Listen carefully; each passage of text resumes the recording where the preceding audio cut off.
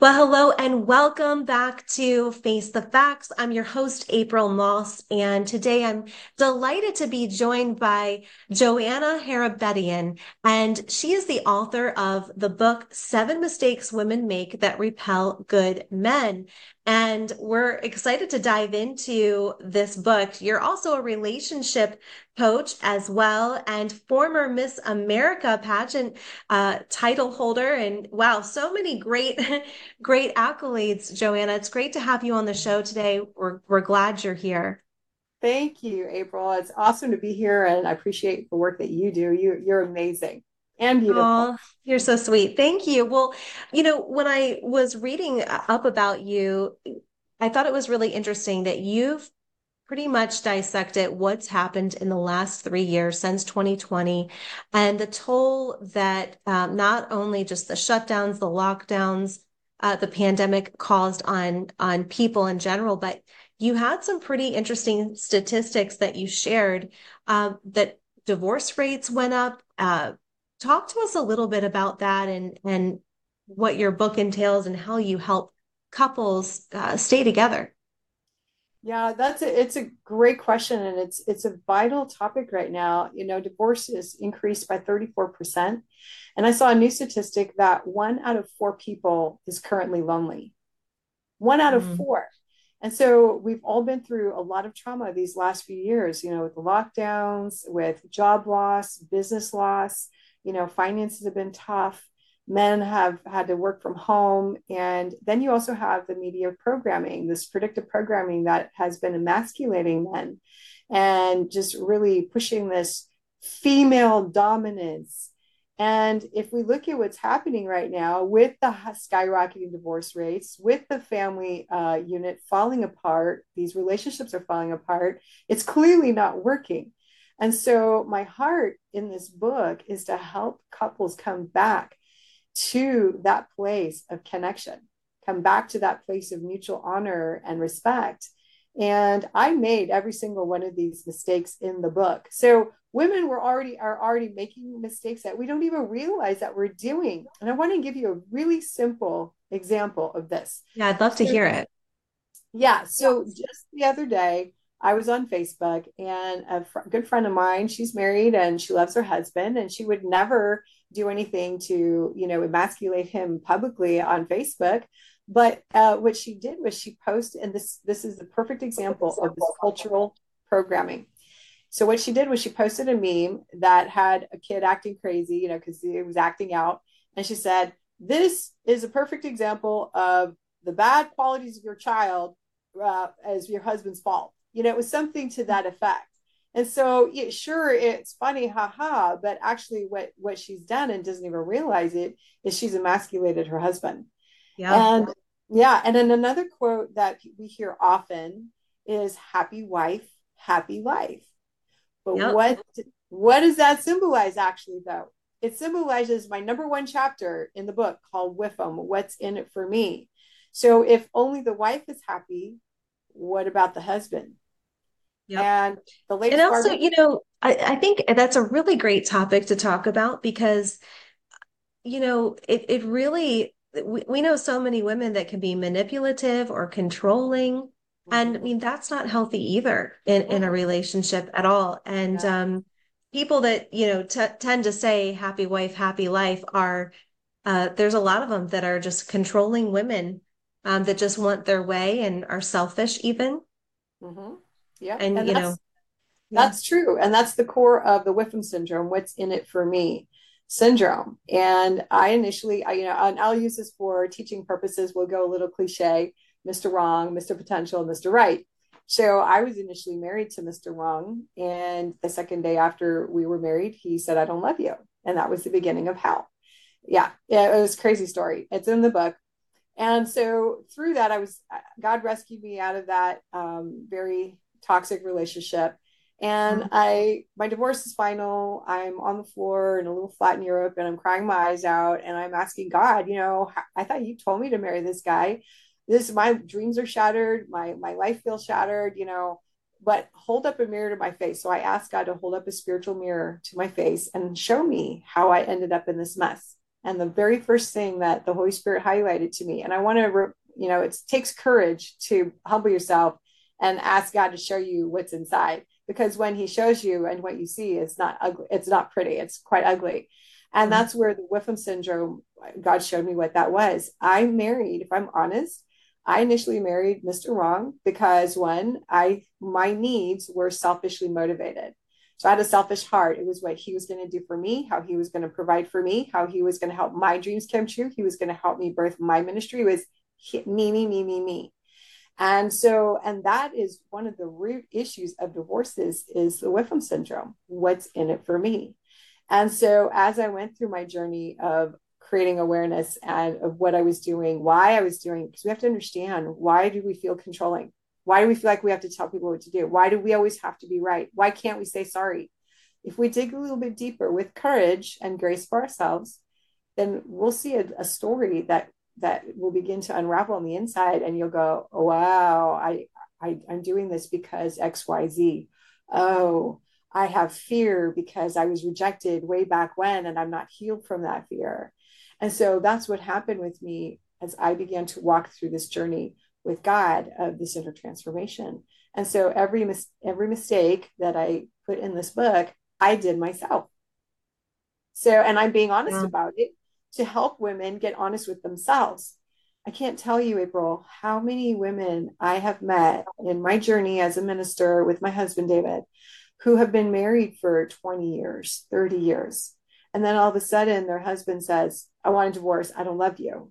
And then there's somebody else in the picture. And she's devastated and she's clueless as to why. She doesn't know what happened.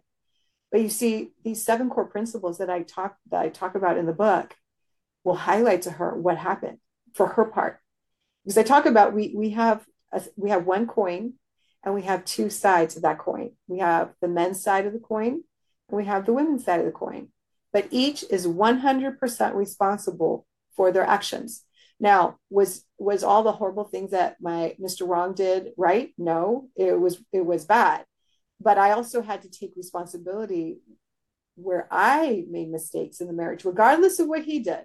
What did I do that contributed to the failure of the marriage? Because it takes two to tango. Number one, why did I pick Mr. Wrong to begin with? And why did I marry him? Nobody forced me to get married. I allowed myself to get pressure to get married.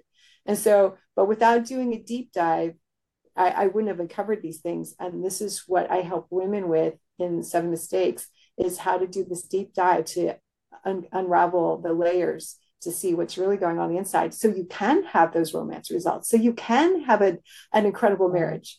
Because it's Mhm. one thing to attract a good guy, but if you don't have the skills to maintain that marriage, that relationship, then you're going to then there'll be that divorce statistic.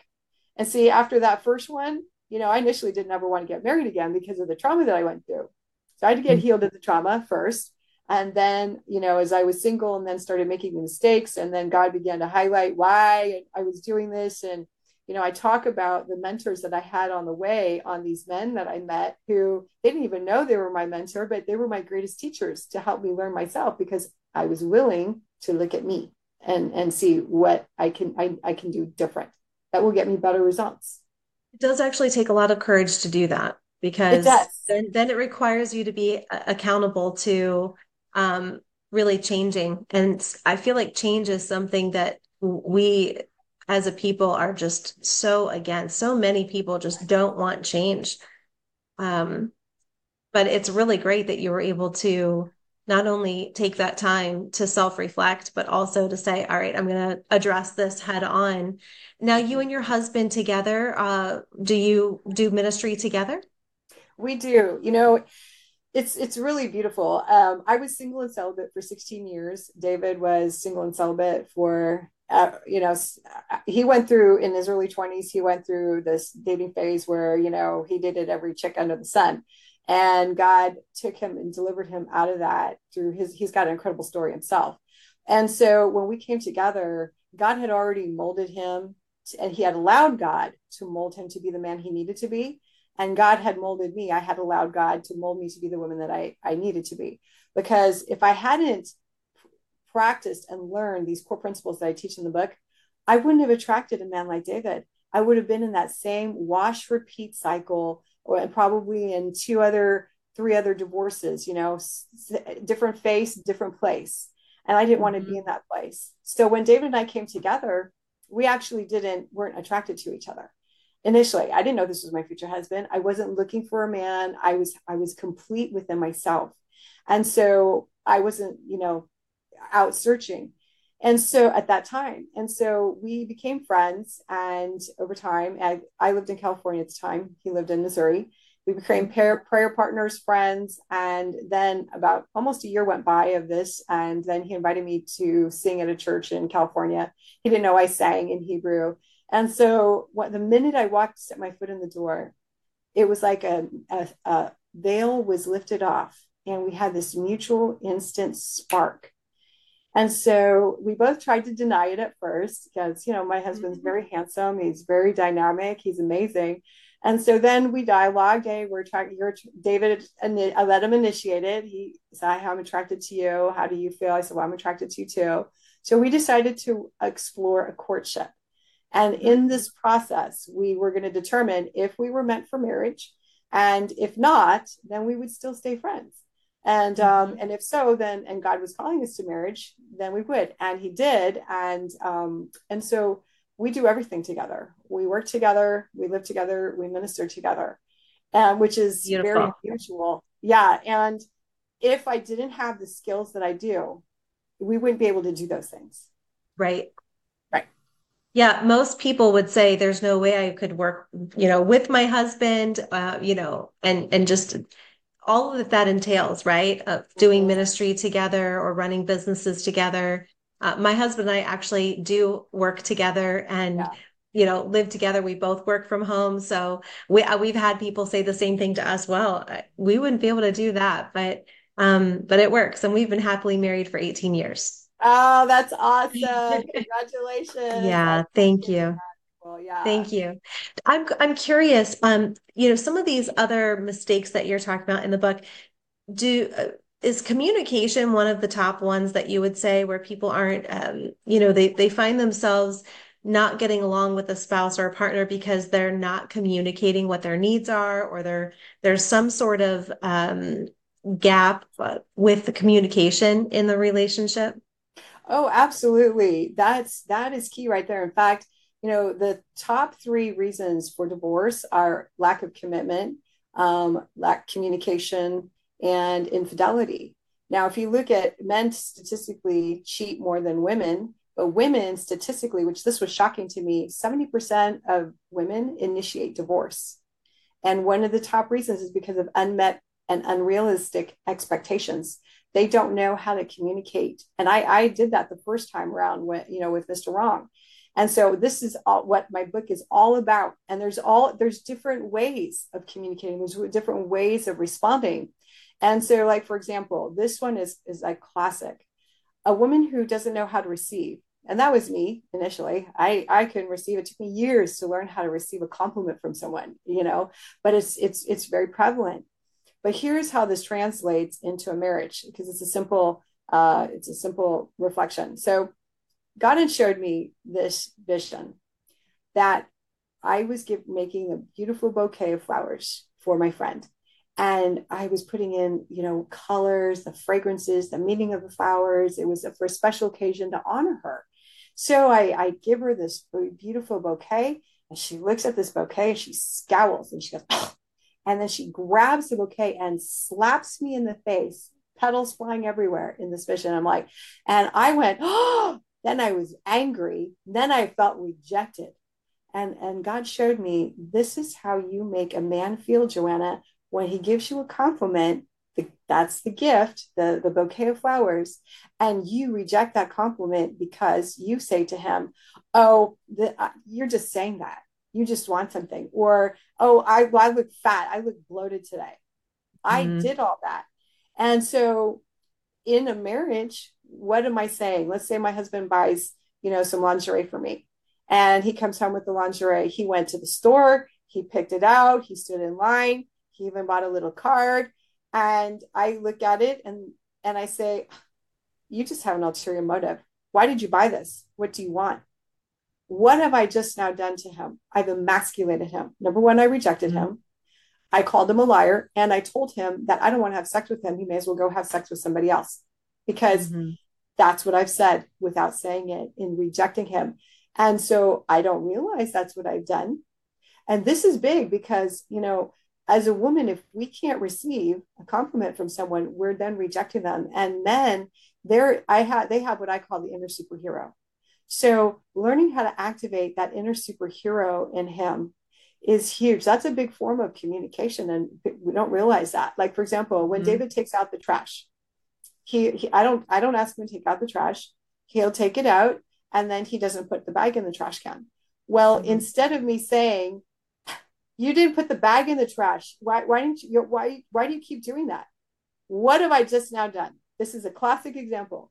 I have now emasculated him. I've told him, stop taking out the trash.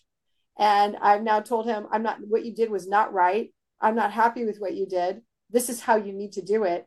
So then he thinks to himself, well, I was trying to be nice and take out the trash. Well, I'm not going to do that again. And then what happens? He stops taking out the trash. Then I start getting angry. And then it becomes this hamster wheel. But let's rewrite this. David takes out the trash. I see there's no trash bag in there. I just put a trash bag in there. And I say, honey, thank you for taking out the trash. You're amazing. Have I told you how awesome you are? And he starts beaming, and then he wants to take out the trash again. And then he'll do something else. So there's no manipulation here. It's showing honor and it's showing respect. But see, these are some of the little things that women don't realize that they're doing. And this is what contributes to the communication problem, because he's thinking, well, all she does is criticize me. Nothing I do is right. And she's thinking, God, he's lazy. And so she's got this, seeing him as a lazy person, even though he actually is taking out the trash. So that's really not lazy. It's just not doing it the way she wants it. So we have to learn how to come in that place where we acknowledge what he's done. And I address this in the book. So I have these step by step on how to get these skills and these little tools that help unlock better communication, help unlock and re-spark, and reignite the marriage. Because when you have this ugly hamster wheel of you did this, you did that, you did this, you did that, well, what happens? The spark dies, right? Well, that, and it compounds on top of one another. And then before you know it, there's so many things that you're upset about or that have hurt you that it ends up just becoming, a blowout type of fight eventually, Right. which isn't good either. A No. lot of what you shared reminded me of one of the books that my husband and I read when we were first married by Emerson Eggerichs, called Love and Respect. And very similar principles is that women want to feel loved and men want to feel respected.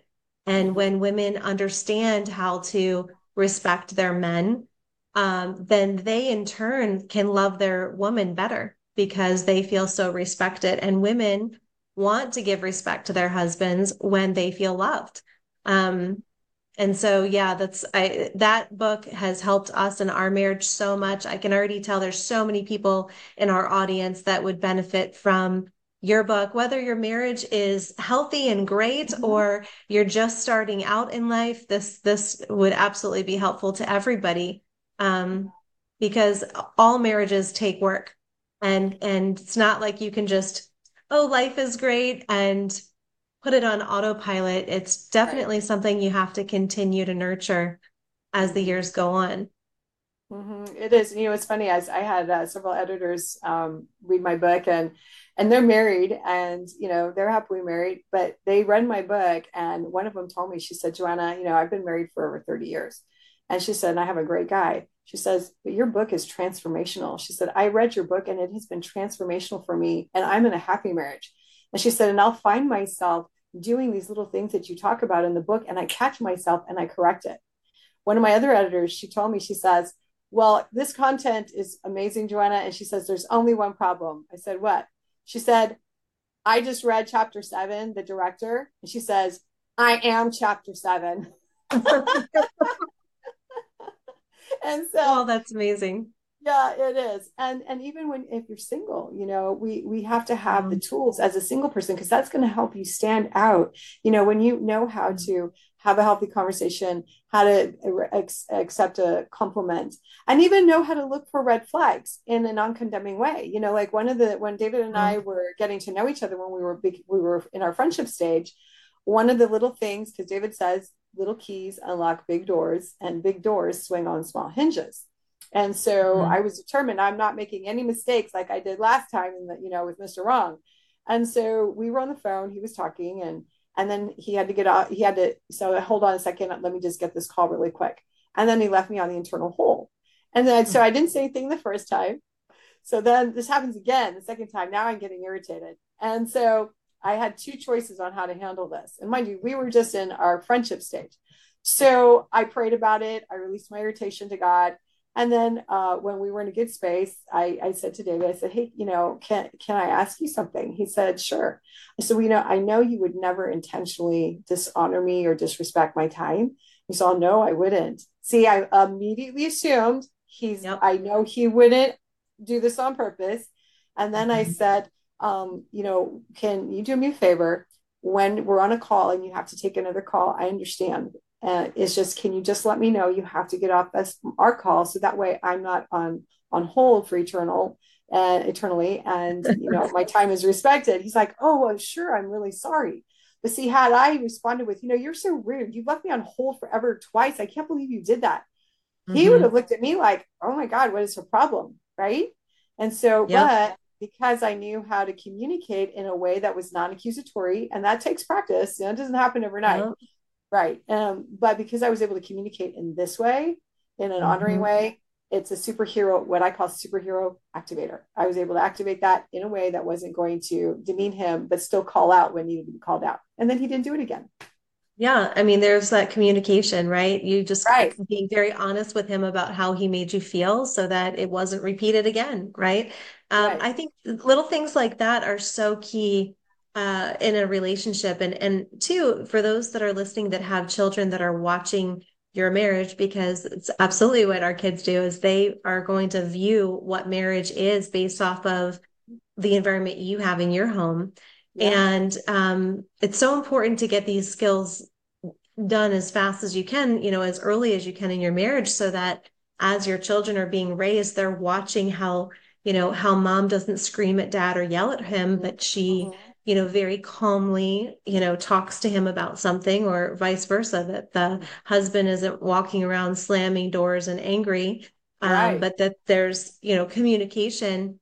I'll never forget. I think there was it was a couple of years ago, and our boys came to us one day and they were like, "Mom, Dad, we're really concerned because you and mom, you were like having a disagreement." And we Wow. just started laughing and we were like, "Yeah, we were having a disagreement." And I said, "Well, we never raised our voices, but you need to see that because in your Yeah. marriage, when you grow up, you need to know that this is normal and it's never going to be always everyone agreeing. And Mm-mm. and that's healthy for you to see us work this out. And you can see that we're trying to discuss through our disagreement here. Mm-hmm. Um, it's such a healthy thing for kids to witness when it's done properly and Right. respectfully. Mm-hmm. I think Yeah. that's beautiful, and that is spot on. And I had a women's conference called Women of Royalty not too long ago, and I had this woman who literally she came to the conference and she had her divorce papers signed, and she was Mm. going to hand them to her husband, and she had disdain for her husband. I mean, she couldn't stand him. They've been married a long time. And so, but everything was about how she was traumatized and she was this and she was that because he did this and he did this and he did that. And so my conferences are more on I do healing conferences, and so she went through the conference and I coached her and she began to learn the principles. Well, let me tell you, I am so happy to say that she called me, she said, Joanna, she says, you are just not going to believe. I am in love with my husband more than I ever have been in my life. And we've been married for 25 years. And she Wow. said, yeah. And she didn't change her husband. but she Mm. changed herself and how she was responding to him. And she began to identify the things that she was doing that was one of the seven mistakes that women make. And she didn't realize it. And she practiced tremendous courage by being willing to look at herself and do the practice the principles. And sure, they would still get into fights, but the fights were different and they were less intense. And then they shifted. So over time things changed and they are so happy. He gives her the love that she wanted, but now she also has learned how to love him. And in turn, he loves her the way she needs. And they've had conversations and talks and forgiven each other. It's been beautiful. So I know these principles work because I did it myself and I practice it in my marriage. And you obviously practice it in your marriage. Yeah, but I'm over here thinking, I can't wait to read this book. So, so to Well, everybody listening or watching, head over to sevenmistakesbook.com and get your copy. And I'm just thinking, this is it debuts on Valentine's Day, and what a great gift to give to your kids, your adult kids, even your parents, right? Even yeah. grandparents can benefit from this as well. So.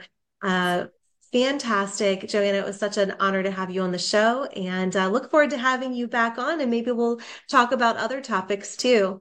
Oh, absolutely. Well, thank you for having me, April. And we have much more to share and discuss, I'm sure. Sounds great. Thanks again. Thank you.